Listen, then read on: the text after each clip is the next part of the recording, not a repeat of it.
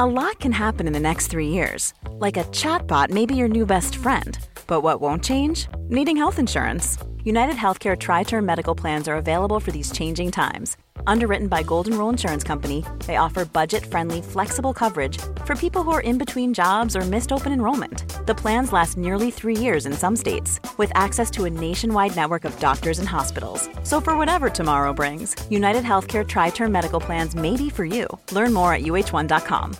Millions of people have lost weight with personalized plans from Noom. Like Evan, who can't stand salads and still lost 50 pounds. Salads generally for most people are the easy button, right? For me, that wasn't an option.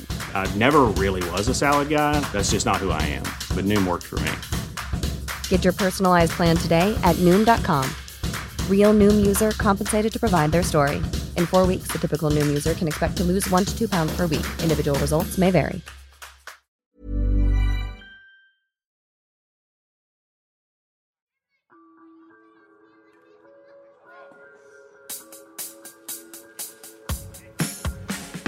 Welcome to my good bad brain. I'm a normal person, so I'm insane.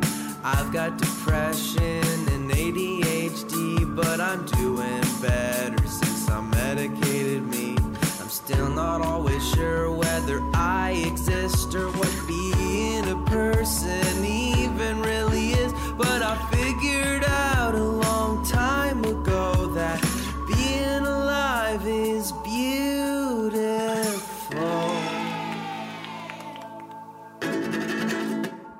Hi. All right. This episode of the podcast is very interesting. I did keep this one more concise because I had just done an interview a few days before or a little while, whatever, that was like, oh, I did it again. We went too long. I'm going to keep this more focused. So I think this one's a more focused episode, but it definitely is because I jumped right in. I jumped right in with a question because the way this came about was I ended up doing a gig with Laura, who's my guest, Laura Cassidy, on this, and while we were on the gig, she was like volunteered of her own, just it was like, oh, mental health is so important to me. I have this and this, and I take this and this, and I just think it's important to get that thing out there and talk about it more. And I was like, oh yeah, I certainly agree with you. I have a podcast that's all about that. You should come be a guest on it. And she's like, no, seriously, I would love that because it's really important to me. And I was like, okay, great. So we made it happen. And I will say, this was really interesting. What Laura is talking about having here is different eating disorder stuff she's experienced. Orthorexia, which is basically like over healthy, like you think everything is bad, sort of like, I'm going to say this wrong, but like you're very concerned with everything has to be healthy, and you're too concerned with like quote unquote the idea that your food being healthy or not to a place of not eating anything to like really hurting yourself. And it's hand in hand with, she also diagnosed, she said, with anorexia nervosa, which was itself hand in hand, I guess, a common trait of borderline personality, which is something that she lives with and experiences. And it was a really interesting talk to me.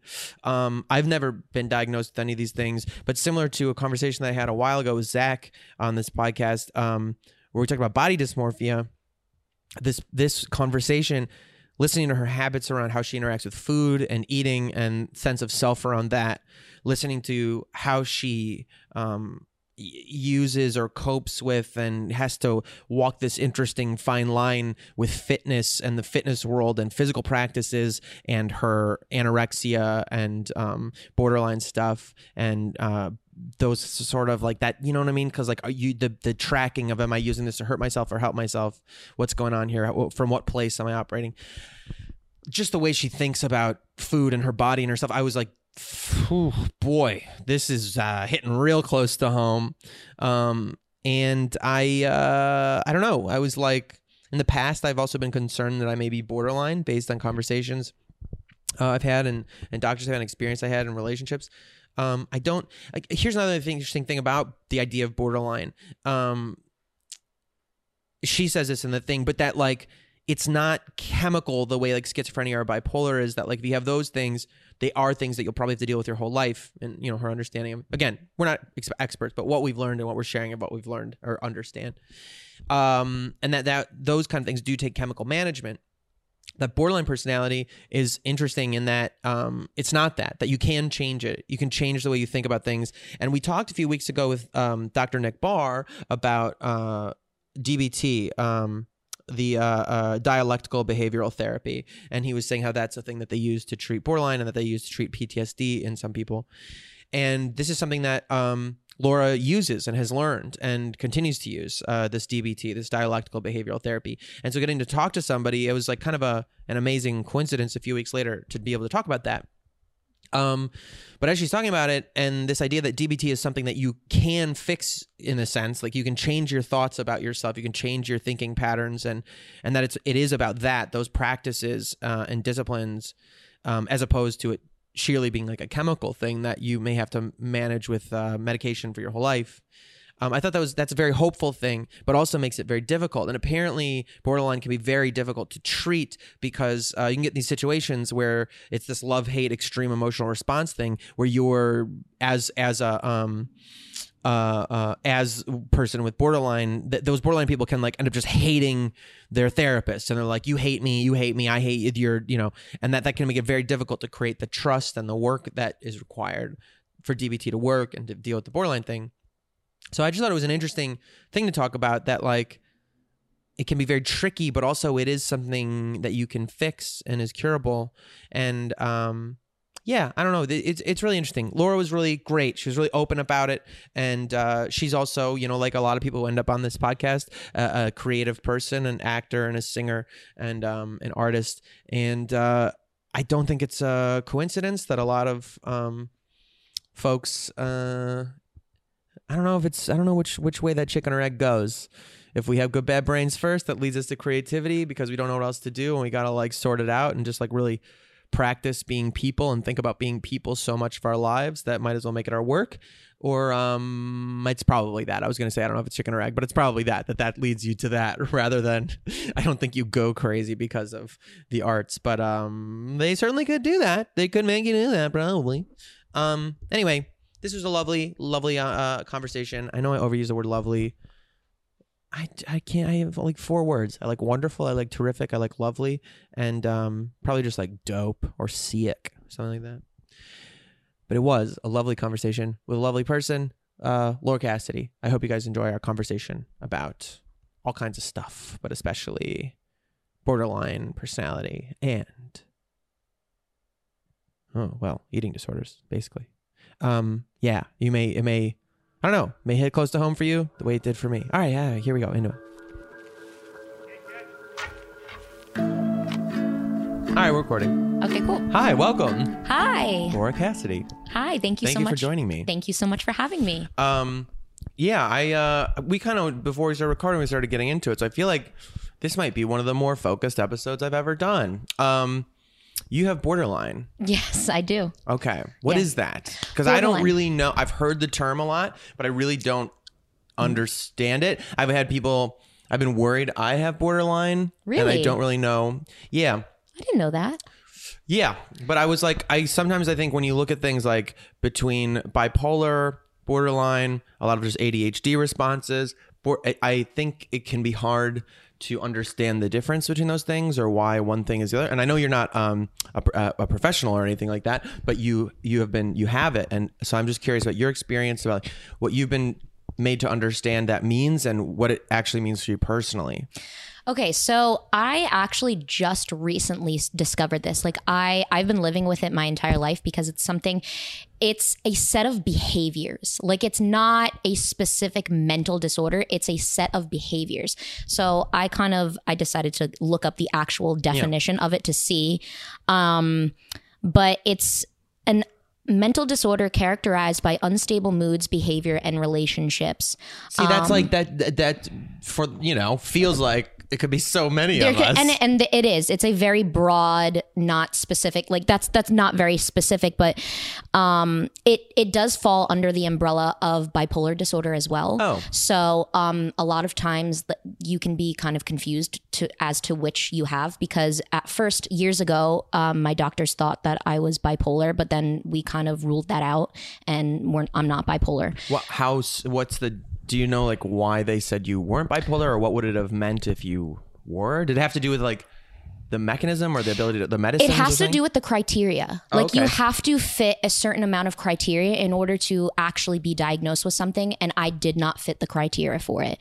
Like for the symptoms of borderline, there are 9 symptoms of borderline, and there's so many different symptoms you have. But one of the big ones are fear of abandonment.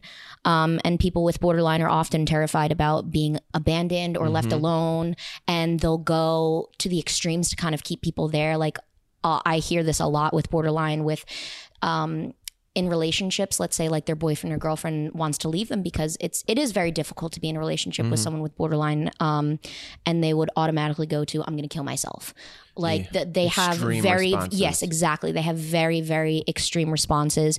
Unstable relationships, unclear or unstable self-image, impulsive self-destructive behaviors. Self-harm is very common. Which is why I have an eating disorder as well, because it is kind of, an eating disorder is a form of self-harm. Like you're physically hurting your body. And also, you know? like body dysmorphia, it feels like really similar to what you said, the unstable self-image or something like that. Like, wasn't that one of the things you just said? Oh yes, exactly. So yeah, like, that sounds like also like hand in hand. Oh yeah, yeah. It's kind of hard to diagnose things, and also we don't really have a lot of information or studies on them that we should. So it's kind of an evolving thing. Like I actually don't know if I fully have borderline like 100%, but I have a lot of traits. My psychiatrist has told me you definitely fit the spectrum. Like I have, like a lot of them, a lot of symptoms are also extreme emotional swings, chronic feelings of emptiness, explosive anger. And I had a lot of those. I felt constantly alone. I did not know how to deal with anger at all. I would just kind of like, I would go from 0 to 100 like real quick. And I didn't know what to do because I was not taught the skills to handle the behaviors. Like I was born, basically you're born with sensitivity, like extreme sensitivity. That's what like borderline is. And you don't know how to handle it. Like it's something it's really scary too. Like when you feel like you can't control yourself or you feel like everyone around you is afraid of you, it's a very lonely disorder. Like it is definitely very lonely. When did that start showing up for you? Oh, as soon as I was about like 5. Really? As young as 5. I actually was hospitalized when I was 8 for an attempted suicide attempt. God. Yes. You were 8? When I was 8 years old, I was actually one of the youngest cases. That's what I remember the doctors saying that I was one of the youngest cases. We're kind of confused as to why it happens because a lot of borderline symptoms will show from trauma, abuse, or just situations that have happened in your life. And I do have history of abuse as a child. So that's kind of where I think it came from because I had this trauma. I didn't know how to handle those types of feelings and I just acted out and that was it. And I had like a skewed version of myself and I couldn't really see myself how I was, which is a big thing of feeling like you don't really know who you are because it's a personality disorder, you know? Yeah. That's just wild to think. Because I think one of the my understanding is some people do say borderline is just like a very, like a form of PTSD, like it's an extreme form of PTSD. Yes, yeah. And you were saying when we were working together the other day, like that you've done DBT stuff. Yes, that is actually what will help with. That's the treatment for borderline is obviously medication too. Like, I mean, I actually do know some people with borderline that don't take medication and only strictly do DBT, but the main thing is dialectical behavioral therapy. Yeah. And basically what DBT is dialectics is having something be able to, I'm trying to say this in the right way. Things can be just say it for what it is for you too. Like you know what I mean? It can be the same. Like something can be really happy and also sad at the same time. Like things can be at the like.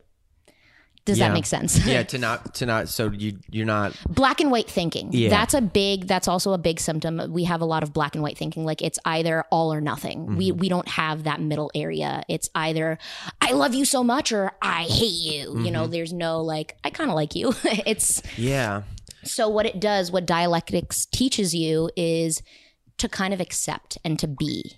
And that's very, very important. And I want to fight to get this in schools, because I think that dialectical behavioral therapy isn't just something for borderline. It treats people with anxiety, depression, if you're suicidal, schizophrenic, or bipolar, or literally any type of disorder. Yeah. I believe that DBT can treat. Well, can you give me an example, like, of how it, like, what the tools are? Like, if you're having a bad day or something, We like, are what do taught you do? skills. Yeah. So basically, we are taught to rewire our brain. That's literally what it is we start from the bottom up. We have to learn how to handle certain situations. So we have like an entire book, and it's the DBT book. And it gives us all these types of skills and coping mechanisms instead of going from 0 to 100 really quick. There's one of my favorite is the stop mechanism. And that's you stop, you observe the situation. You actually you have to access your wise mind. So we have emotion mind and we have wise mind. And when borderline people are in emotion mind, that's when we act out. That's when we do like our quote unquote borderline behaviors, or we can go into manic episodes. And the skills of DBT is kind of taught to either stop it or calm it down. And the stop skill is like observing, really figuring out, where am I? Am I going to be hurt right now? Is someone emotionally attacking me? Is someone physically attacking me?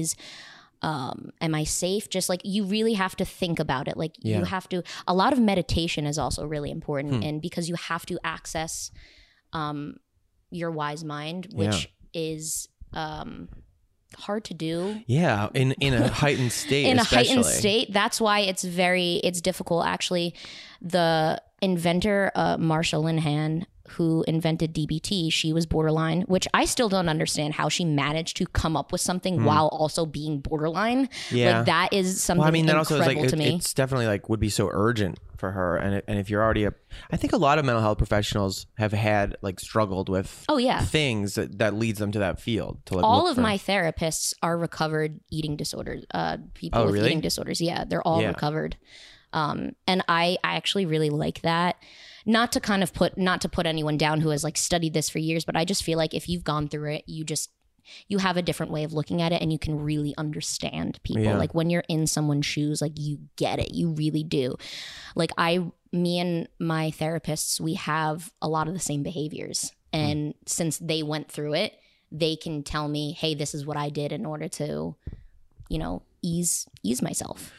Can you give me some examples of that? Like what's like? So a lot of times when I'm not feeling good in my body, I like to body compare. Like that's something that even people that are not diagnosed with eating disorders do. Like it is very prominent. Like the comparison game is really, really popular now. Yeah. So especially with like social media and everything. Oh my gosh, it's awful. So what I like to do is, let's say like I am on social media and I see a girl and I'm like, oh my gosh, her body's gorgeous. Like she has this, she has that. First of all, I reframe, it's called a reframed thought. So I reframe my thoughts and I'm like, well, one, I don't know this person. I have no idea what she's going through. I don't know her life. I don't know if she suffers from an eating disorder, and that's why she looks that way. Are you saying that because like you start at like this body this person has, and then you associate that with all these like positive things, like they must have a better life, they must be a better person. Yeah, exactly. Like, oh, she's so skinny, she's so pretty, she gets all this attention, blah, blah, blah. Like, I'm fat, I'm this, I'm that, But instead of kind of criticizing myself and putting myself down, I just have to learn how to accept she was born in that body and I'm born in my body. She was genetically made to look like that.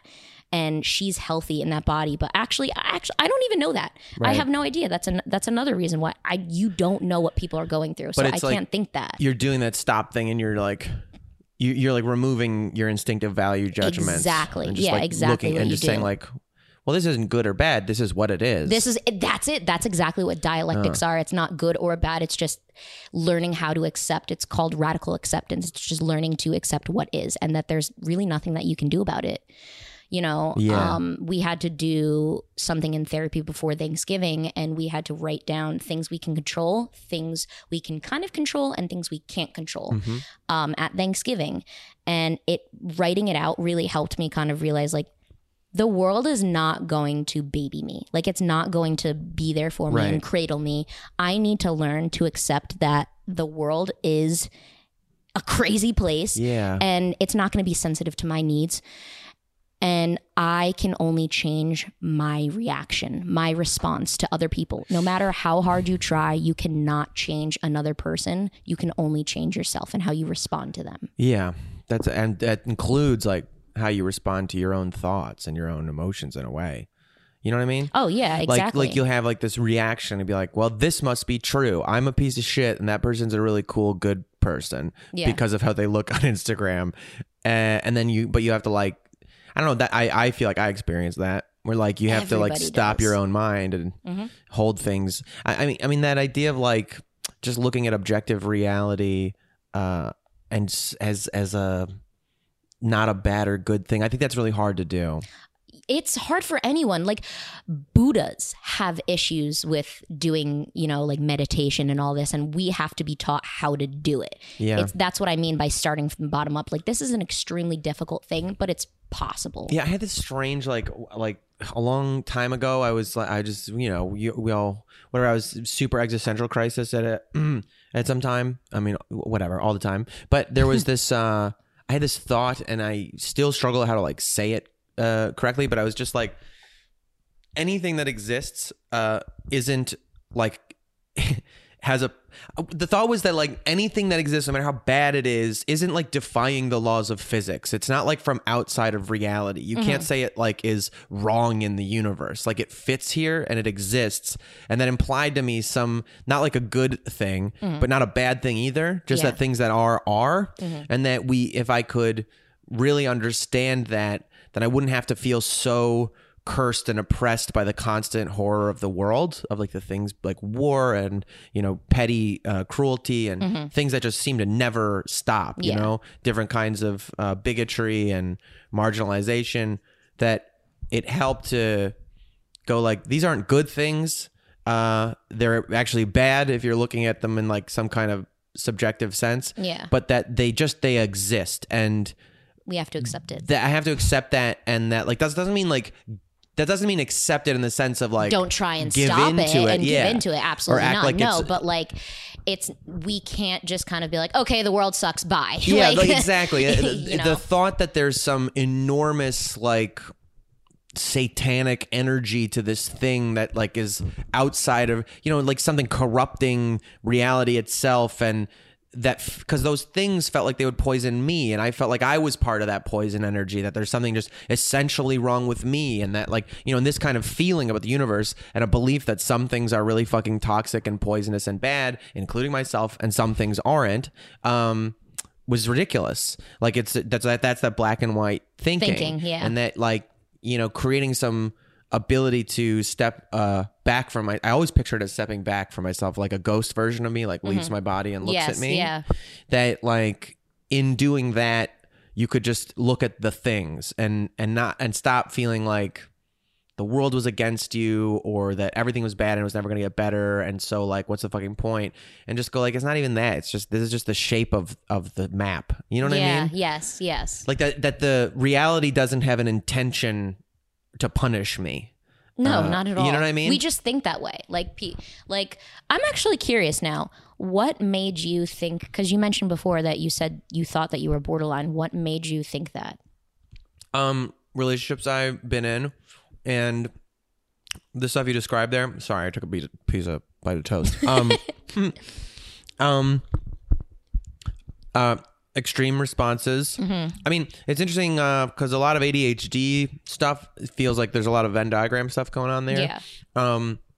So that extreme hyperarousal, emotional hyperarousal, rejection sensitivity disorder stuff, where like if you got the slightest feeling that someone was rejecting you or like didn't like you or disapproved or something like that, it would like feel like this physical pain. Yes, in your chest. That's what happens to me too, and that's something that I am currently working on in therapy. Is the second that I feel like someone doesn't like, I base my opinions off of other people, and it's awful. Like it's so bad. Is I totally get if that. Someone's just like, hey, you look good today. I'm like, oh, okay, I guess I look good. Someone's just like, wow, like you suck. I'm just like, okay, I suck. Like I'm a piece of shit, Yeah. you know, like that's, But I and feel like that's you'll also those start to thinking. just like look for punishing things. Yes, like that if someone's too. be like, oh, you seem tired. You'll start just being like, do I look tired? Do I look Yes, sick? Am I exactly. ugly? What's fucking wrong with me? Oh God, I gotta get on my shit. We have very obsessive thoughts, like very, like as soon as I start Borderline to does? feel, You're saying, oh like, as a yes, borderline? that, and also with like the eating disorder, and also eating disorders are very common with borderline. They kind of go hand in hand. Yeah.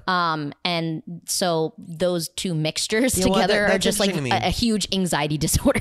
I have said in the past that I don't believe I have an eating disorder, but I do have disordered eating. Like, Oh yeah, a lot a of weird people way? do. No, a lot Yeah. of people do. And I don't like the fact that there's a stigma that women have eating disorders. It's just women. Right. No. And that you have to be stick thin, like bones, and that's an eating disorder. Like, no, there's Yeah. not.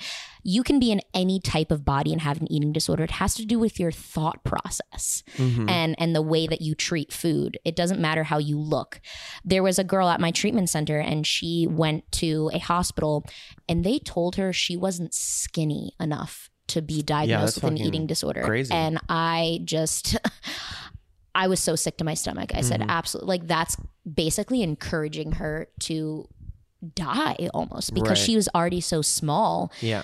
And they were just saying, yeah, you don't reach the body mass index. What does that mean? Like, criteria. Can you explain? You said this thing about like it's about the way you think about food. It's the way. Like, what do you mean? There's so many different reasons for eating disorders. Like what people don't understand is it's about the body, but it's not about the body, but Yeah. it is about the body. Like, But like for it's you, so many. like for you, what's it? For me, how does it manifest? I believe, well, I found out in therapy, and I didn't know this until I went to therapy, that I've had disordered eating since I was 8 years old. I had orthorexia, which is obsessive with health. I wouldn't eat my own birthday cake. It took me a week to eat a Twinkie in a therapist's office. Like I was so afraid of quote unquote junk food. I just wouldn't eat anything and I lost so much weight, and that's what orthorexia is. And then I was just upset. I would always ask, is this healthy? Is this healthy? Is this healthy? I was just obsessed with health. What would you consider healthy at the time? Just like vegetables, like proteins, Yeah. just nothing that was like a dessert. Well, I just pretty think much. that's so interesting. Like would you eat pasta and bread and stuff? Yeah, I did. See, like I just think it was it's just interesting. desserts that scared me. Yeah, okay. Because like It was desserts. I've heard that term orthorexia before, and I just think about it a lot because so much of it doesn't actually have to do with what's healthy either. Like it's like what your idea of healthy is. Yeah. And you know what I mean? Like there's people who would tell you any kind of carb is like absolutely fucking bad for you, and like Yeah. never eat a grain that's Yeah. super unhealthy. And, No. or, keto, primal, or kind of stuff. That's or actually stuff. so bad for your body. I mean, I've known people who have really good responses, and I truly believe in like all my weird explorations of diet stuff that like you just got to know your own body. You gotta Yeah. No, experiment at the with end of it, the day, yes. see what functions with it. But you know what I mean? It's just like it's very strict. Like for me, the disordered eating thing. My friend said to me one time, I was like doing another kind of a restricted diet thing, like something like that. It was like a keto thing or a paleo or something like that. I was like, I'm gonna do this for a while, and they go like, oh yeah, you always got to struggle. You know, Do you always know need what you something to just struggle with. said? You just said restricted diet.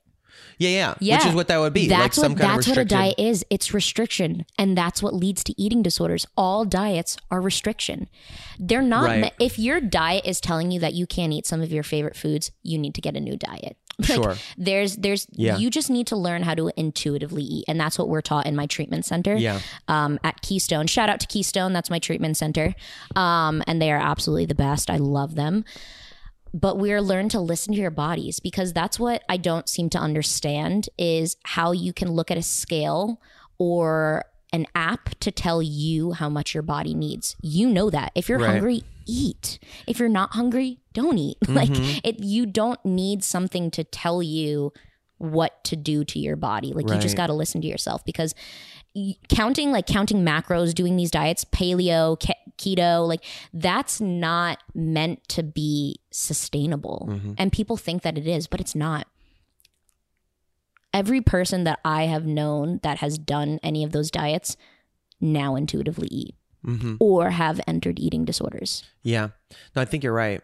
I think there is something to that. I don't know. It's weird because like if you do have a lot of stomach problems and stuff, like, because I know you've like stomach stuff your whole life too, and, and you're also in the fitness world. Yes. So this is like interesting to talk to you about because those can all be very gateway things. Like I still think if a teenager like comes to you, and I remember like the town I grew up in had like one of the biggest eating disorder. It was Highland Park, Illinois, in this hospital, the eating disorder center, like one of the prominent ones of the country, I guess. But I remember them saying like, you know, if your kid like does suddenly become like raw vegan or something like that, they're like, that's fine, but pay attention, because a lot of times you can use one of these diets, quote unquote, as just an excuse to like say no to a lot of things. And I did that too. Really? I did that when I had surgery because I was born with 20 inches of extra colon. Right. I don't know why, I just was. And after my surgery, I was on a very strict diet. I couldn't have anything fibrous. So I couldn't have any wheat. I couldn't have any vegetables. Like, it was very, very strict. And I did lose a little bit of weight because I couldn't eat as much as I normally would. And I got like happy about it. I was very excited, and I was like, oh, like, well, I have a colon issue and it's very sensitive. So, you know, maybe I should just not eat this stuff at all. Like, I should just, it started to kind of morph into eating disorder thoughts. Like, I used my surgery as an excuse to restrict myself, and I caught on to that. And I was like, I fucking do that. I totally fucking do that. I don't know. It's weird to hear you say that. It's, I go through like phases where I'll be like, all right, I'm going to be strict for a while now. I'm too inflammatory. My guts are bothering me. We're just going to do this thing. And then I'll do that for a little while, and things will be like maybe a little better, maybe not. You can never tell. It's like psychosomatic, whatever. And then I'll be like, fuck this. That's not how I think about food. I love all kinds of food and blah, blah, blah. And then I'll go like crazy with like cookies and cakes. And I was just like, you know what I mean? Yes. Like, I'll like react to it the other way and be like, what the fuck am I doing? I'm just a person. I can eat whatever I want. Yeah. But then it really is like bopping between these extremes. Exactly what you said. It's bopping between. That's why we have to learn how to find that happy middle of moderation. Yeah, just that's all that it is. You know, like, if you want a cookie, eat the fucking cookie. If you want an apple, eat the apple. If you want the cookie and the apple, eat the cookie and the apple. Right. Like, that's it. Obviously, I wouldn't recommend going and eating like In-N-Out 3 times a day, you know, because it's not about like, oh, that's junk food. It's about nutrients. Like, at the end of the day, if you're not getting enough nutrients in your body, you are going to feel like shit. And I think that's why, like, if you go on like a restricted diety thing, I felt horrible. Here's the thing. All those keto things and stuff do tell you, they basically say eat a lot of it. They do say eat a lot of vegetables, But you kind of like, it's just hard to do that on the go, and you associate it with just like keto. Gassy. You know, much vegetables. But I think the result is that you end up eating like the same 3 things, and you don't feel good. And this idea of just eating a diverse amount of just like stuff that's good for you. I really think the act of listening to yourself is very challenging. And what you were saying about the wisdom mind versus the emotion mind, the wise mind, that like that is not an easy thing to really tune into, I think, if you're unpracticed at it. No, that's why I want to get it into schools now. Well, especially if it's associated with things like hunger, or you know what I mean, or like a physical bodily need and response that now you've added also like psychological factors onto. I think I definitely eat with emotions like crazy. A lot of humans do. That's not something that's rare at all. Like, we do. Like, that's why desserts are invented. You don't eat a dessert to, you know, because it gives you nutrients. You eat a dessert because it makes you feel good, and it makes you happy and brings serotonin to you, you know? Is that something that like they talk to you about in therapy? Oh yeah, definitely. Like, cause I was very obsessed with looking at the nutrition labels to see like how many calories, how many carbs, the fats, blah, blah, blah. And, I went grocery shopping with my dietitian, and she saw me looking at the nutrition labels, and she's just like, why are you doing that? And I'm just like, specifically for all the dessert, she's like, why are you looking at a nutrition label for the dessert? Like, why? And I was just like, I just want to know. I just want to know. And she goes, dude, like, you know that there's going to be a lot of sugar. You know there's going to be a lot of calories. You know that. Why are you torturing yourself? They're not meant to give you health benefits. It's meant for your soul and to make you feel good. Literally all you're doing is just hurting yourself. Like, eat it. by don't look at reading it. and being like, by this reading, is so bad. Yeah, this is exactly. So bad. Like, don't. It's one thing if you're looking at nutrition labels, like if you have like an allergy or you are trying to just get like more nutrients into your body. That's different. But being obsessive about every single label, like that's how I noticed that I was restricting. Is I would look at a label and I would want this product. And it would scare me, and I would just put it back, and I would grab something else that was like lower calorie or lower, like anything that wasn't as much as whatever I grabbed. Yeah. There's Michael Pollan is. He wrote a book called The Omnivore's Dilemma. He's like a journalist, writes books though, and usually nonfiction ones in the world of like food and stuff. Mm-hmm. But he wrote Omnivore's Dilemma, which was like really impactful book for me. But then he wrote this other one. It was a smaller volume that was supposed to be like kind of his one about like how to eat basically, because people like were so out of touch with that. And he's got still, I think, the best food rules that I've ever read, which is like just like eat real food, not too much, mostly vegetables. And like that's it. Like that's like it. He's like, if you just can start to tune into that thing and be like, because we can recognize is it food or not? Like, is it some weird? And it's funny. I fall into this shit like ice cream. You know that Halo Top ice cream? Have you seen I love that? Halo Top. It's very fucking good for what it is. Yes. Although I think like it's got all these sugar alcohols in it that don't make me feel good. I mean, I feel like fucking gassy as shit. It does have a lot of sugar alcohols. But it's like, I was like, what you just said is just resonated with me about like the nutritionist being like, what are you doing? It's like I probably would be better off just like crushing some like real ice cream made with like good ingredients than being like, oh, but this is like basically real food if you look at the macros. You know what I mean? You know what I mean? Like like this thing of like, I don't know, there's something too about like when you repress like a thing that you want, like that it comes out like across the spectrum of psychological thought. Like if you repress something that is an urge, it pathologizes somehow. Like if you pretend you don't feel a way, it's gonna come out somewhere, and usually like in more harmful and more extreme ways. Oh yes. And so if you like are hungry or like have a taste for something that like you want to eat, that like you're like, no, but I can't. Eventually it's gonna come out in like weird binges and weird That's like what I was self-harming literally behavior. just about to say. Is I was gonna this second that I restrict myself in the tiniest way. It could be literally like I want potato, or like I want French fries, but I'm gonna have potatoes because that's like quote unquote healthier than French fries, which it's not really. It's not. And I binged. Yeah, that's literally what happened. Was the second that I restrict myself is I automatically have those thoughts and I just go straight to wanting to binge everything. Yeah, like if you restrict like all throughout the day, at the end of the night, that's when you're going to break. Yeah. And that's also, and I asked my dietitian, I was like, why is it at nighttime that like people tend to binge? I get that hard. It's literally at nighttime. And she kind of explained that nighttime is like when you're winding down, you're not really thinking about a lot. It's very lonely. Like, I don't know why, but and it does make sense. I feel that. Like it's very, like nighttime is very lonely. It's normally cooler. It's dark. So a lot of those uncomfortable feelings tend to come up at nighttime. That happens to me. Yeah. Hard. So that's why even treat yourself during the day. Total. So you're saying like that's like a strategy, or like just eat what you want during the day. Eat what you want during. Yes, exactly. Yes. Because in the dark, you're like, we're in the dark now. And I did that. Like I had a day where I didn't track. Because that was one of my challenges. Is because I love to. Do you still track? I do. And I tracked my macros earlier this year for like 6 weeks. And it was interesting for me. It was nice to see. Yeah. But it didn't not work. Sustainable for me. It's not. No, it's the same thing with me. Like it's not. The only reason why I'm still is because I'm still in recovery. Like I am not recovered at all.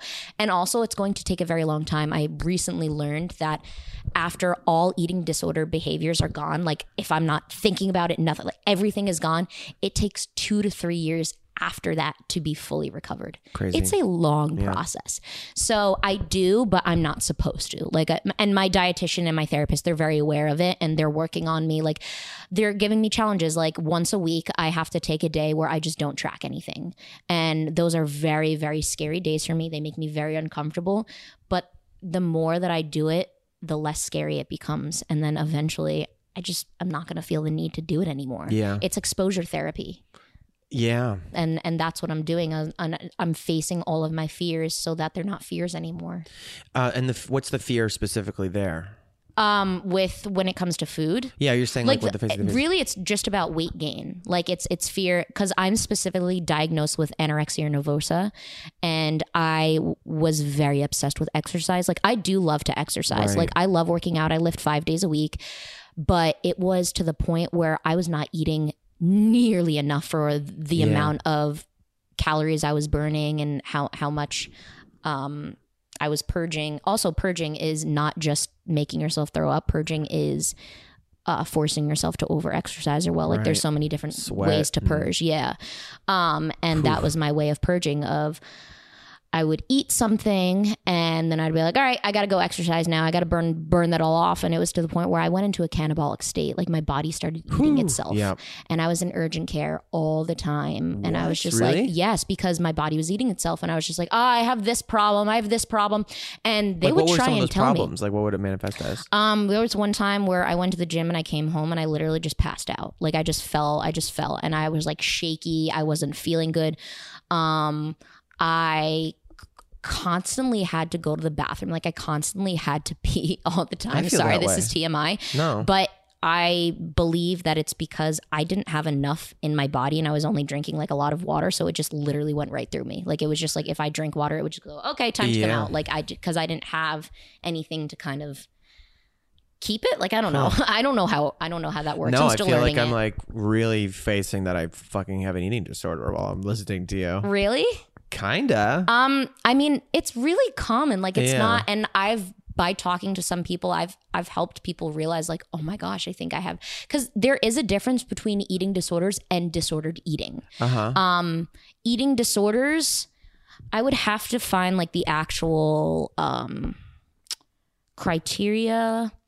I'm not. What? And I know we all understand that you're not like a quote unquote. Not at all. Your experience, but just strictly experience and the knowledge that I've had from treatment. Exactly, which is so invaluable. Like anybody who's like gone into the dark and can come back and talk about it, it's so helpful. But like, like okay, like I quit drinking this year, pretty much completely. Like there was like 2 times that I had some alcohol, and they were for like very weird, specific, good like ritualistic reasons. But I wouldn't say that I'd say it benefit me incredibly. Like I love it. I don't miss it, really at all. But I wouldn't say I'm like a 12-step sober person. I'm not working a program, and I'm not like, oh, if I have something, I'm gonna relapse. I still smoke weed, whatever. But that's kind of what I'm starting to think is like when I'm talking to you, I'm like, all these things you're saying, even down to some of the physical symptoms I experience, like the peeing all the time thing is such a weird one. Every like 20 minutes. I'm literally a pregnant woman. Like that's what it's like. Do you shit a lot too? So my I mean, my issue with it, no, I don't care.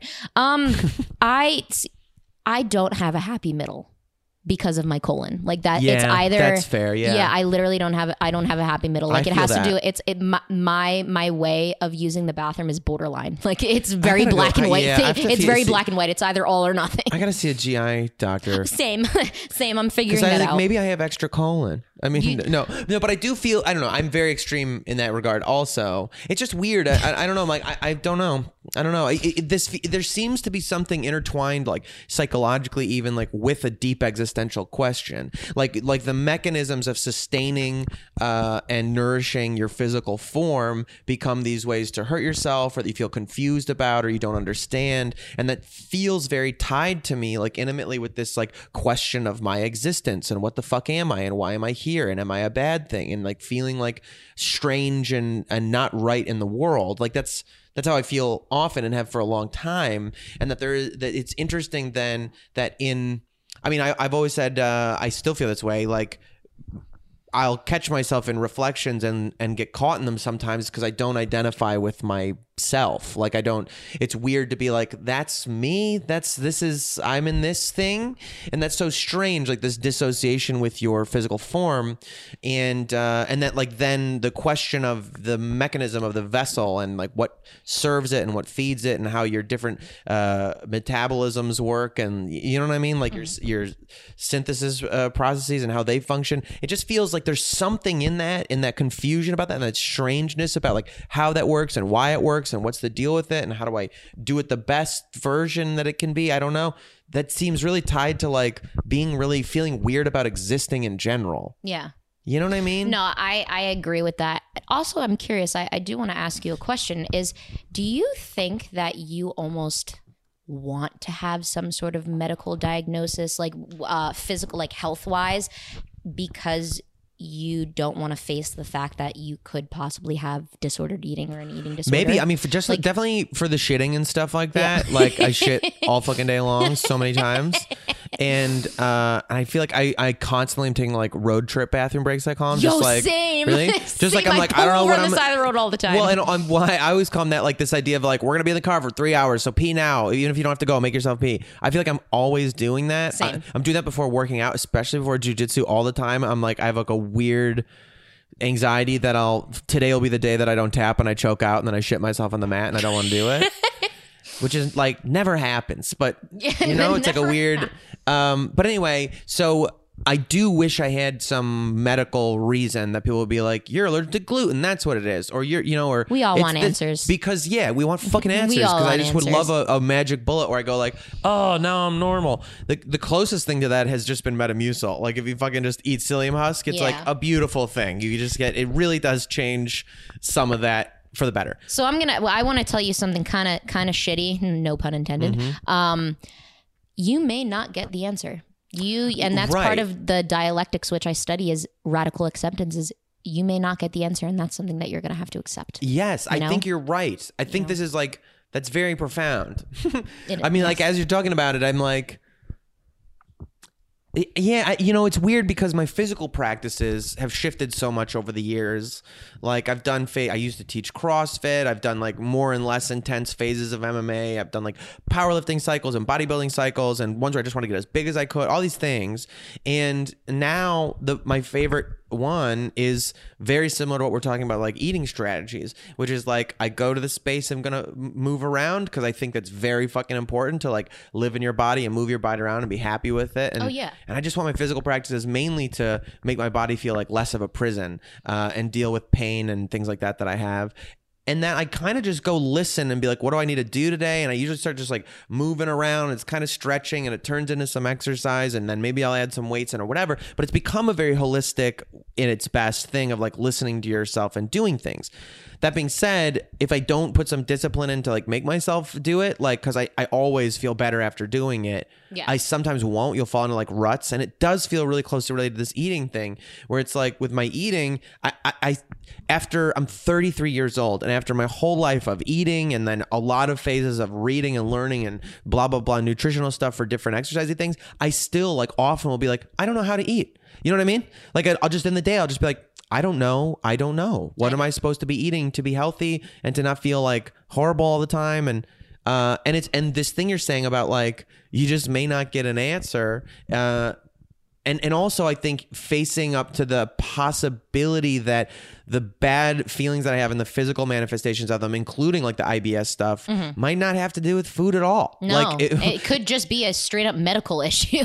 Yeah, or mental, right? Like it feels like I could be doing like the way I process. I mean, I associate a lot of my stomach problems as starting around like 9 to 12, 13, whatever, when which correlates to like when my family started like dissolving like crazy. Yeah. You know, when like big conflicts started happening and I was like the oldest and I would hear about them and I would kind of like be consulting my parent. I would like parenting them, you know, and started like all the stress and feeling of like wrongness and that like I still just process it in my gut like immediately. Well, actually, your gut is very, very connected to your brain. Have you ever heard of like the mind to gut connection? Yeah. No, it does. Like if you have a crappy diet, like if you are just eating like, you know, like as I said before, like in and out 3 times a day, that can cause depression, that can cause anxiety, that can cause a lot of mental disorders because of the way of what you're putting into your body. You're not getting enough nutrients. Like when I wasn't getting enough nutrients, I felt like shit. I could not do anything. I literally could not walk my dog without getting winded or feeling like I just ran like 12 miles. When you were doing, what was the circumstance? This was when I was very, very low weight. I was eating about like 1,500 calories a day and exercising for almost 2 hours. Very, very intensely. Just catabolic for sure. Oh my gosh. Yeah, eating definitely. yourself alive. And it was because I wasn't getting the nutrients that I needed. So it really I couldn't think straight. Like I felt like I was dumb. Like I kept telling my family, I was like, I feel stupid. Like I literally cannot have a full conversation with someone because I feel like I'm not even there. Like I'm in like a dream-like state. Yeah. And the tinier that I got, the more depressed I got. Yeah. And that has to do with the fact that I wasn't feeding my body what it needed. That's, something that comes up on this podcast sometime, especially like with ADHD stuff, is what I first had the thought was that like there's a lot of standard practices in our society now that I do believe are like basically building ADHD brains, like overusing your dopamine receptors with like the internet and constantly needing new dopamine, blah, blah. Like that, I'm not a scientist, but that seems like a good way to mimic the actual circumstances, like the actual mechanism behind ADHD, or like your dopamine receptors don't receive as well and they don't get satisfied, and so you can't focus. It's interesting, this thing you're saying about like with eating disorder stuff. I was just talking about this on the last podcast, was that the overall message, I think, to women in popular health and fitness culture too, is like to be less, like to be smaller, be less offensive, like to have less, body, take up less space, be smaller. And then maybe someone will love you and like they'll scoop you up and it'll be like a little person, and it's like really fucking fucked up. And that's like a really unfortunate message that like, it's just interesting because like if you are actually a diagnosed person who's really struggling from it, and like that's still the impulse, like is there like, what is in that? Is there some impulse to like disappear, oh my to gosh, like hurt, to go, to die? Like what's driving it? I was literally just discussing this with my roommate today. I mean, that is a big symptom when it comes to eating disorders, is we do kind of feel like we're a waste of space. So the smaller that we are, it's almost like we're not there. Because as I said before, it's about the body, but it's not about the body. It also has a lot to do with, your history and depression, anxiety. Like it is an anxiety disorder. So we're kind of like anxious at the fact of just like, oh, are we too much?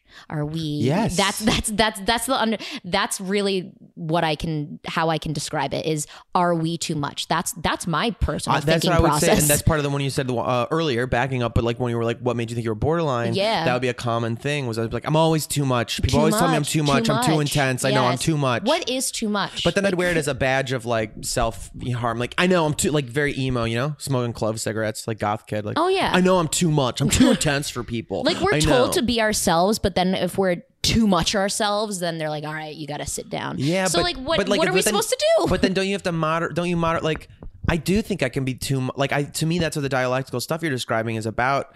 I've never formally been taught that, but in like different mindfulness practices and therapy things about basically kind of being able to go like, am I being too much? And if I'm being too much, can I just acknowledge that without it being bad? And I can like, am I being too much for myself? That's am I overreacting to a situation? That's actually really good that you're doing that. That's a DBT strategy actually, is doing self check-ins. Like I'll do like normally I'll sit at like a 3 or a 4, and then the fact that I passed a 4 and I go higher than that. What does that mean? A 3 or 4? What does that mean? I give myself like a number. What would I call it? A number. Like a rating system? Yeah, kind of like 1 being like emotionless. 10 being like off the fucking walls, like screaming, like literally like the biggest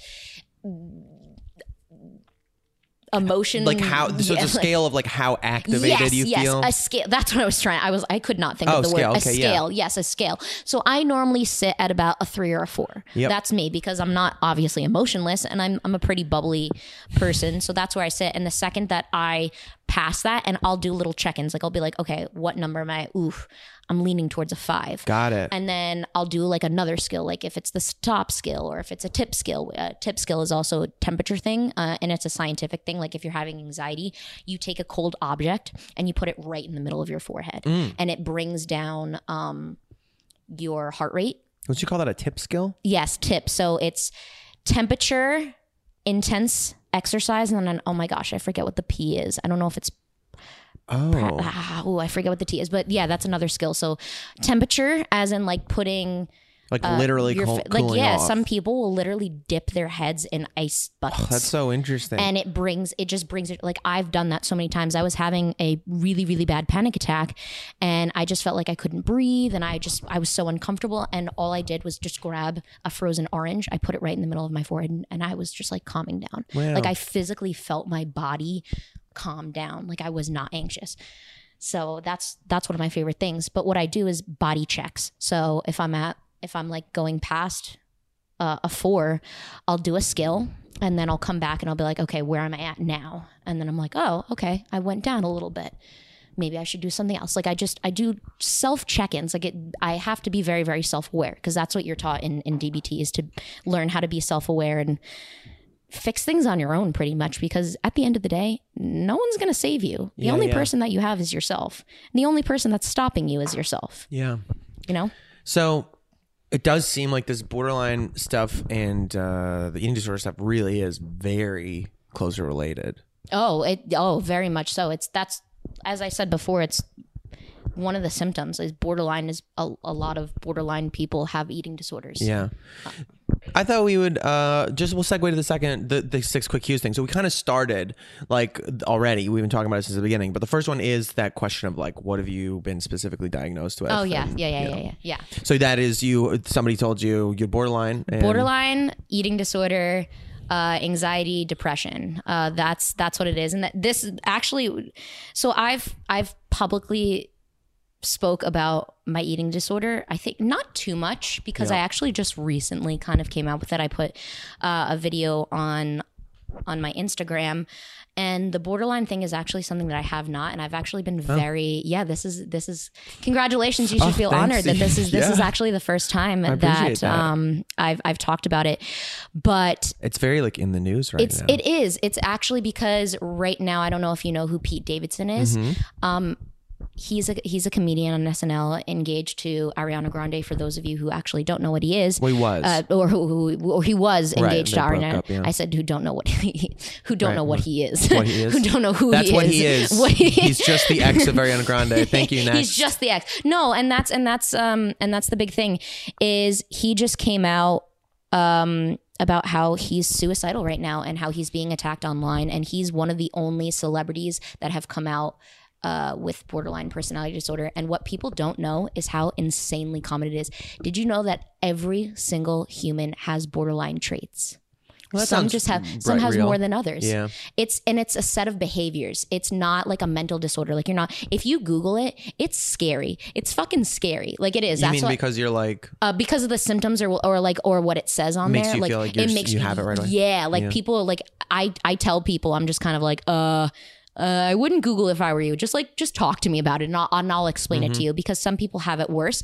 And when you Google it, it's like the extreme of the extreme, and I'm not the extreme. Well, like that, like I don't know, yeah, but all that stuff, like the extreme responses. I mean, that's what I've experienced, like love-hate responses to people, like this kind of, you know what I mean? Like that sounds all. Yeah, very common. It is like it's unstable relationships. It's a skewed sense of self. It's unable to control your emotions or anger, fear of abandonment, all of that. Oh, yeah. Like I'm constantly afraid when people come into my life that they're just gonna go. That for no reason, for no logical reason, they don't have to give me a reason. It's just I automatically think that you're going to hurt. Like you're going to hurt me because of what I've dealt with in the past. I have had people that have come into my life, promised that they would be there, and then they just kind of disappeared.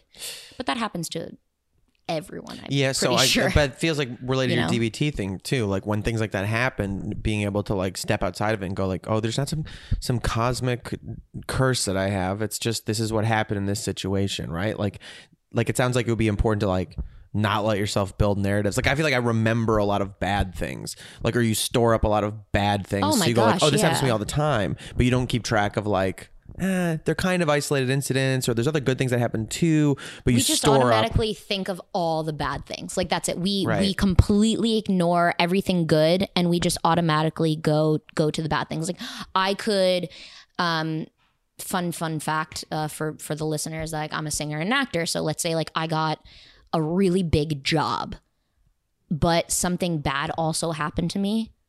I would be like, fuck this job. I'm only focusing on like the bad thing that happened to me. Ooh, yeah. And it's rough, man. It's definitely rough. It's, but the beauty of it also, and this is something that a lot of people don't know, you can get rid of it. It's not like bipolar disorder. It's not like schizophrenia or anything like that, because it's a set of behaviors. Like it's not like it's very, very hard to explain.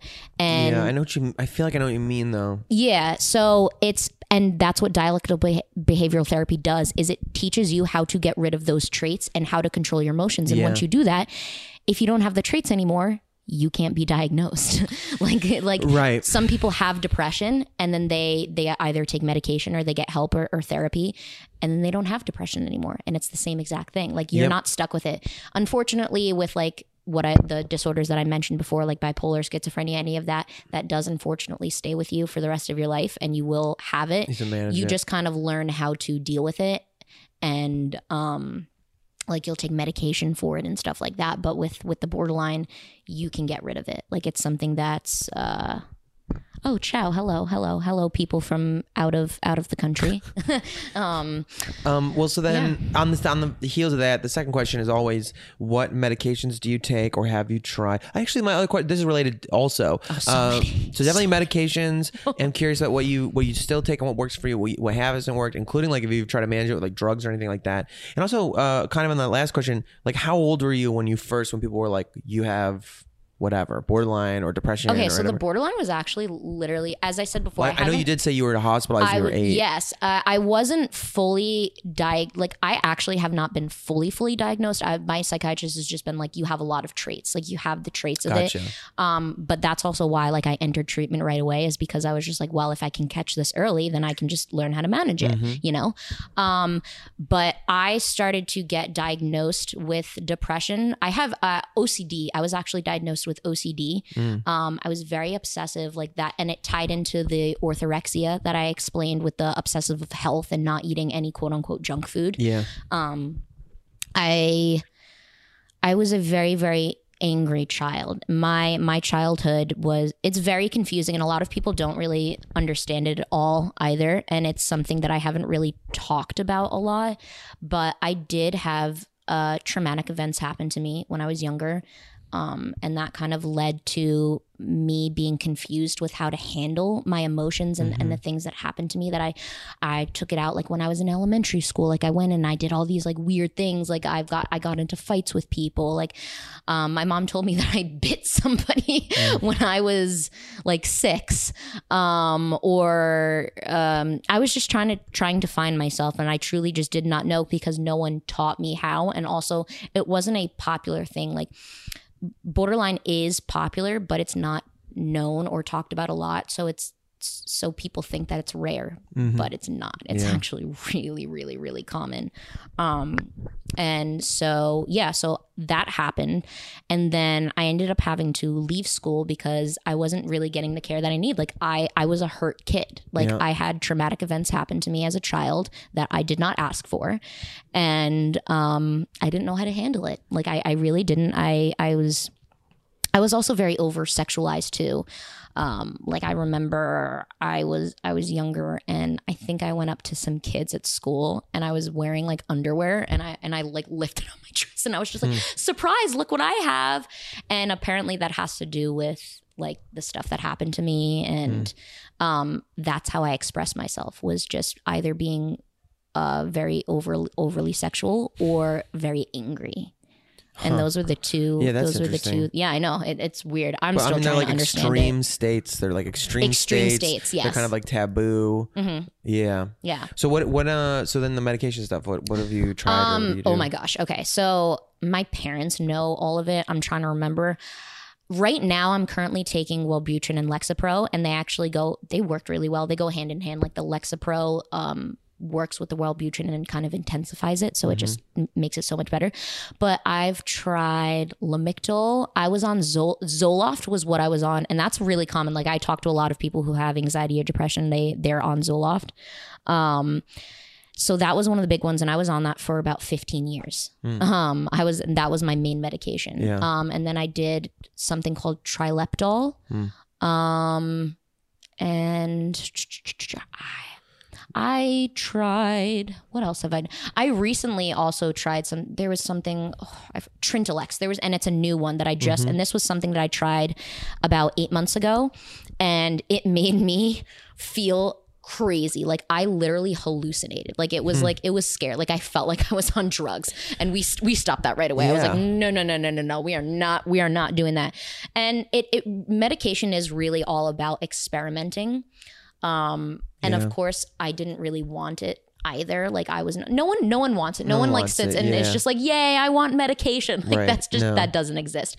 But, I don't produce enough serotonin in my brain. Like it's a chemical imbalance that I truly can't help. Like that's how I was born. I don't produce. So it makes me sadder than most people. And that's why I do the therapy that I do, in order to help challenge those thoughts and reframe them and make sure that I'm thinking straight.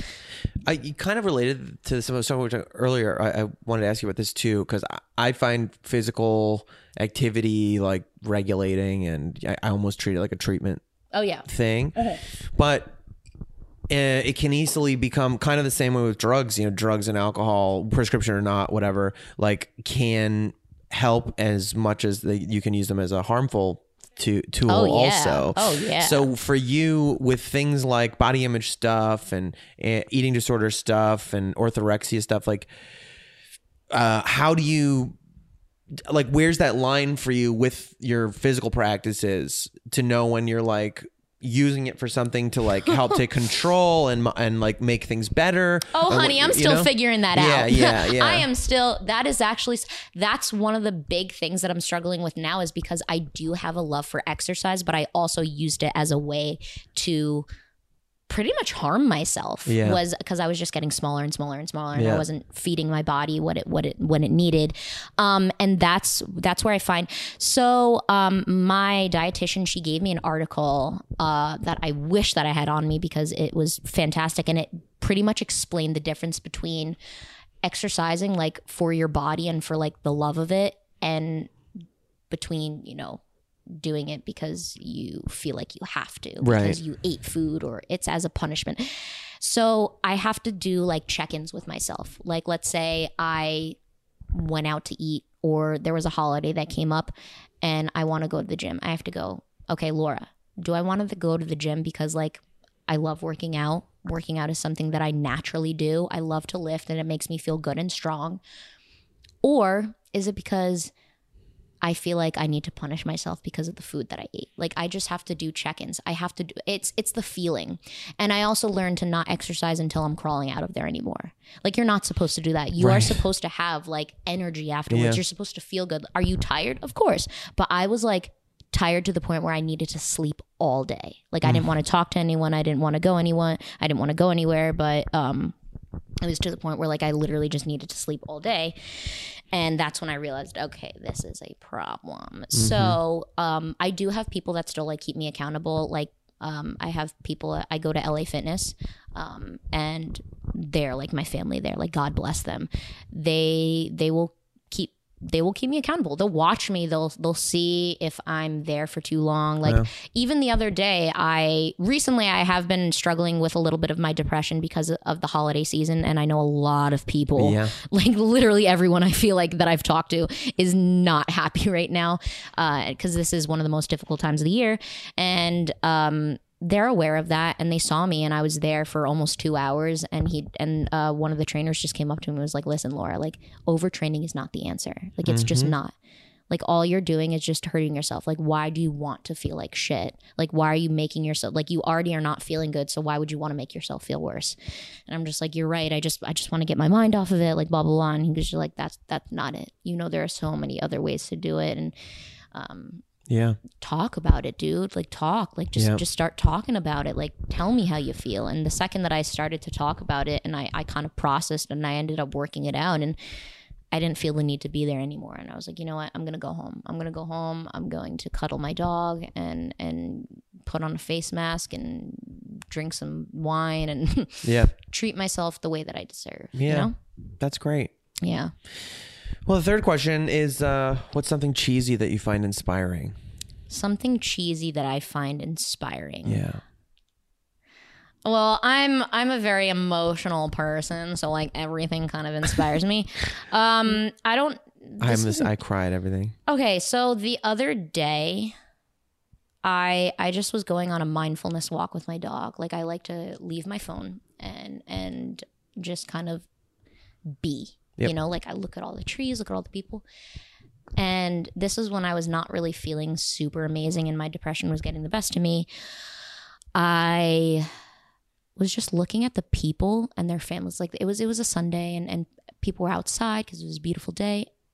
Just seeing life happen. Mm-hmm. Like just seeing people smile, seeing them with their family, seeing them play with their dogs, seeing this father throw a football with his son, just life happening. It was inspiring to me to just keep going and to just want to be here because even it just kind of made me realize like the tiniest little things to be grateful for. And I know so many people that were not able to experience that or that did unfortunately leave this earth. If they saw that, I know that they would still like want to be here. 95%, it's 90 or 95% of people who attempt suicide or survive suicide, they are happy that they are alive. Yeah. Like that is a cold, hard fact. Yeah. They are happy. So we just got to learn how to figure out what to do in those moments when we're feeling like that, so that because we don't want to go there, like and a lot of times I know people that have gone to that extreme, and I'm sure that they regret it because I know them and I know that they, you know, they'll have their extremes and they'll have their high highs and low lows, and if they learned how to handle that, if they learn these skills, the skills that I learn in therapy, the skills that I want to fight to get into schools, I think that she would still be alive. And I think a lot of other people would still be alive. So that's why I want to do it now. But unfortunately, it's a money issue and it's about funding. And they my therapist kind of explained to me, I said, well, why can't we just get this into schools now? And she goes, well, if they're gonna put money towards it, they need facts. Like they're gonna have to do like experiments almost. Like they would put it in schools and then they would have to wait until those kids grew up and see how their lives are. Right. That's the kind of study that they would have to do. And I was kind of like, that's too long. Like people are struggling now. Totally. Like the suicide rate and depression rate in our generation is at its all-time high. Yeah. Like all-time high. And right now I've noticed people are starting to talk about it a little more, but like social media is so prominent and no one talks about it on there. Like people with millions of followers, like they call themselves influencers. Mm-hmm. Who are you influencing? Well, to make people sick? Like I see fit tea all the time. That's giving people eating disorder thoughts of you're not worthy because you're this weight. Right. But that's not true. And that's another thing that I want to fight, is to make sure that people with these platforms use them for good. Because I'm just so tired of seeing that. And they don't even help any of their followers either. Like I'll see comments like, oh my God, I wish I was you. I wish I looked like that. And they'll just be like, thank you. Yeah. Like they're not like, girl, you're beautiful. Like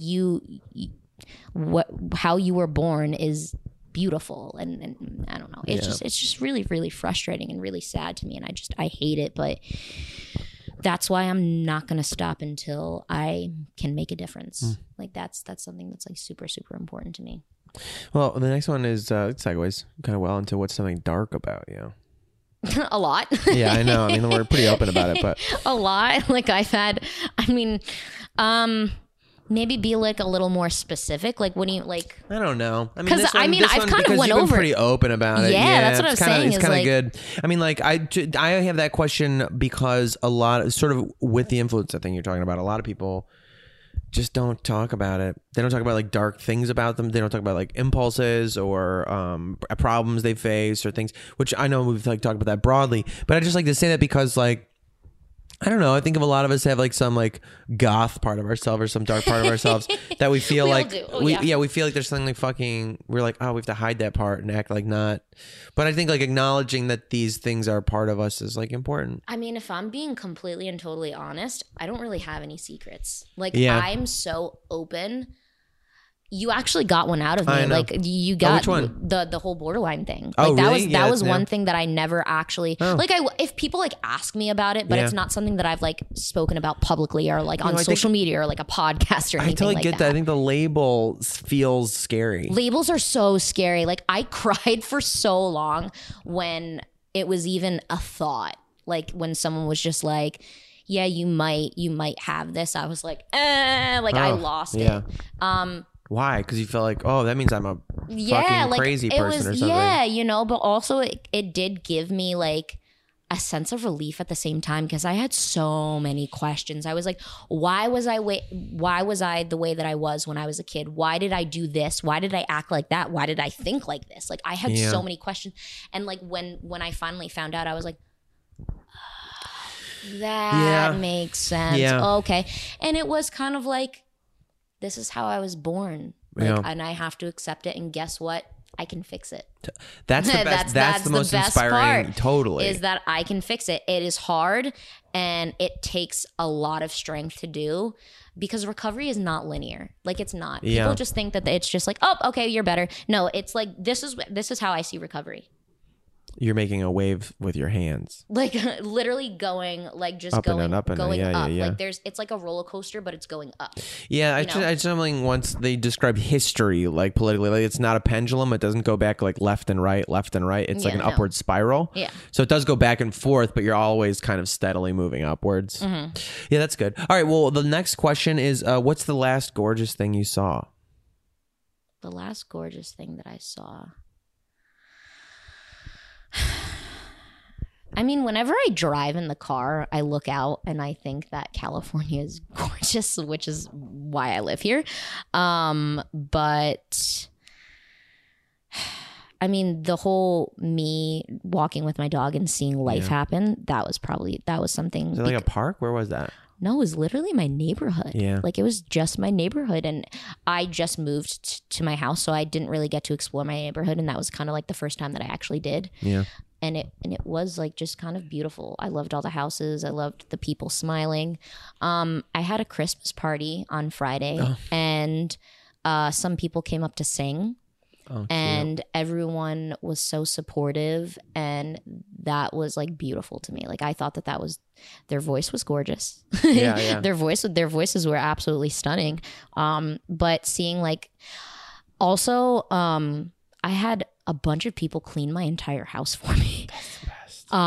That was shocking to me. Like after the party, you mean? After the party. Yeah. Like who does that? Like, dude, you go to houses, you get drunk, and then you leave. They literally stayed and they said, no, we're helping you clean up. Like we're making like you let us in your home. How old are they? They were in their like 20s. They were in their mid 20s. Yeah. Like dude, I really honestly think that's one of the like things of like when you start growing up, the parties that starts happening at parties. Yeah. I was like, I even tried to wash some of my own dishes and I got yelled at. Like, like they were just really like, no, you sit down. Like you need to relax. Like you did so much tonight. And I was just like, okay. Yeah. And I was just very, very thankful. God, but yeah, that was probably one of the last gorgeous things that I saw. Like everyone together, like just the support and how nice everybody was beautiful. It was beautiful to me. Like it was. All right. Here's the very last one. I have this thing called the Don't Kill Yourself list. When I was in like a really fucking bad time in my life. Oh, I love this. I started the Don't Kill Yourself list. For me, it always starts with coffee, sandwiches, and lavender soap. And it's things that are usually like pretty accessible, not like, you know, too abstract necessarily. They can be, but not usually. And things that you feel personally for your subjective experience are objectively good reasons to keep existing in this plane. There's so many. Like it would take me like hours to write. Like I could write a book whatever. on it. Just pick some of your But what occurs to you. first of all, the people in my life. Oh my God, do I have a support team? Yeah. Like I have some amazing human beings in my life that I am so blessed to have, and I'm meeting even more. Like I'm literally every day I feel like I meet like a new person. Like the other night when I had my party, I met so many beautiful people. I was like, oh my gosh, I'm so happy you're here. Yeah.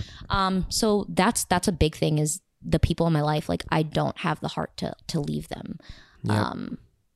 I love them too much. What else? Things that I haven't experienced yet.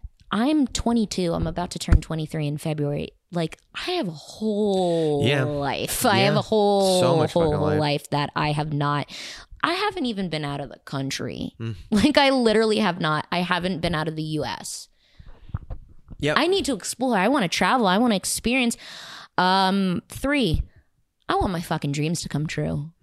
I'm not going anywhere until my dreams come true. Like I know why I was put on this earth, and I'm not going to stop until I do it. Yeah. Like I'm just not. Like I am not doing anything else. Even that's like a hard exercise to go through, I think, when you're not in a good place, is like to imagine yourself in the future, to have a future vision. You know what I mean? Yes. Like I think I spent most of my 20s not thinking I would like really live past 30 very long. Same. I didn't think that I was going to make it to 21. Well, there you go. Yeah. I did already not beating it. Yeah. I'm beating it. Turning 23. Yeah. No, I think that's really weirdly subtle, but important. Yeah. It's like truly having a vision of yourself in the future. And you know, it's so corny to talk about like goals. Like goals are important, but no, like, we need to have them, dude. For real, it gives you a sense of purpose. Yeah, it gives you some kind of focus of some kind to like what you're moving towards. And yeah, a belief in the future is like really important to keeping you in the present. I mean, I know personally that I need to have something to look forward to motivate me to like get up and get out of bed and do that. Like I need to make sure that like I'm doing something for a purpose, that I'm doing something for a reason. And sometimes it's totally okay to just be and not do anything. Like I do, my anxiety is really bad when I'm not doing anything. Like if I don't have anything to do, if I'm done with all my work, if I'm not, like literally if I'm not doing anything, I will just start to like shake, and like I have to do things. Like I will just clean random things because I just need to do something. And it's because we're kind of taught that if you don't, that we're taught to not relax, that we have to constantly be working, that we constantly have to go and go and go and go and go. Completely. And you need to relax. Like if you don't give yourself a break, that's how you break down. Like I see that, like one of my roommates, she was working so much, and to just kind of, you know, keep herself here, and she was breaking. Like I watched it happen, and she just ended up breaking down and having a lot of stress and anxiety, and then she just didn't want to do anything at all. Yep. So it's like you need to take care, you need to do self-check-ins, you need to take care of yourself, or else you're not going to get what you want, or you're not going to go. Like if you're not healthy, if you're not mentally healthy, how are you supposed to do anything that you want to do? Right. Because you're going to be hyper focused on all the bad shit that's happening in your life, you know? Yeah. So that's... Well, we did it. We did the damn thing. Yeah. Thank you for being here. Thank you for sharing your good bad brain with us. I'm happy to be here. I'm gonna end my my live. If people want to find the live thing, what's your Instagram or something? At Laura Cassidy. Okay. Thank you so much, dude. This rules. Thank you so much for doing this. Thanks for being so open about the borderline stuff. Just everything. This is dope. Thank you. Thank you. No, I'm happy to be here. All right. Well, happy holidays, everybody. Happy holidays, and everyone, please. Know that you're not alone. I know this is a tough time, but me and Jared are here for you. Yeah, we definitely are. We're here. We're here for you. We've been in your ears for the last hour or so, we're here. Yeah, I do feel that way, actually. I do. I mean, that's one of my favorite things about this podcast has been that I feel more connected to people who, even just listeners and people, like knowing that it resonates with other people as we talk about our struggles, and that there's something about that, just knowing that other people, that I think what you were saying about like there's some almost relief in having a diagnosis, because you at first you're scared of being considered something bad, like in your own brain, you're like, I must be crazy or something like that. But that actually seeing things that felt so singular and alone in the symptoms, and realizing a lot of people go through the same stuff, and that, you know, you're not some freak of nature, that like you're just a normal part of this thing. Like that was it, I was a hurt kid. Right. And that it's totally like reasonable, like how you are. And what you said, I think is about like how you can fix it, that you can heal yourself if you do like, that's just so hopeful and beautiful, knowing that like you're not alone in your pain, that like there's people who've had it before you and who will have it after you, and that like there's a lot of wisdom there. I don't know, there's something about like just empathy, you know, they say like the difference between sympathy and empathy is like sympathy is like seeing, like saying like, oh, that sucks that something bad happened to you, and like empathy has to do with like all just being present and being like, all bad things have happened to me also, and we're like holding space for each other. And to me, this thing that we're doing, I don't know, it's like it creates like this space that we're all holding for each other, like a knowledge that we are all like surviving. Which is why I'm going to talk about it and continue to talk about it, so that other people will move forward and talk about it. Ditto. All right, thanks, Laura. Of course. Bye, guys.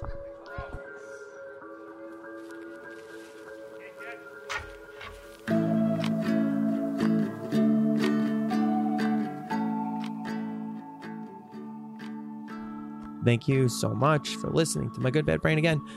If you enjoyed this pod, check us out on patreon.com/mygoodbadbrain, or leave us a review. You know, that's really dope also. All right, guys, hydrate, self-care, be well. Thank you.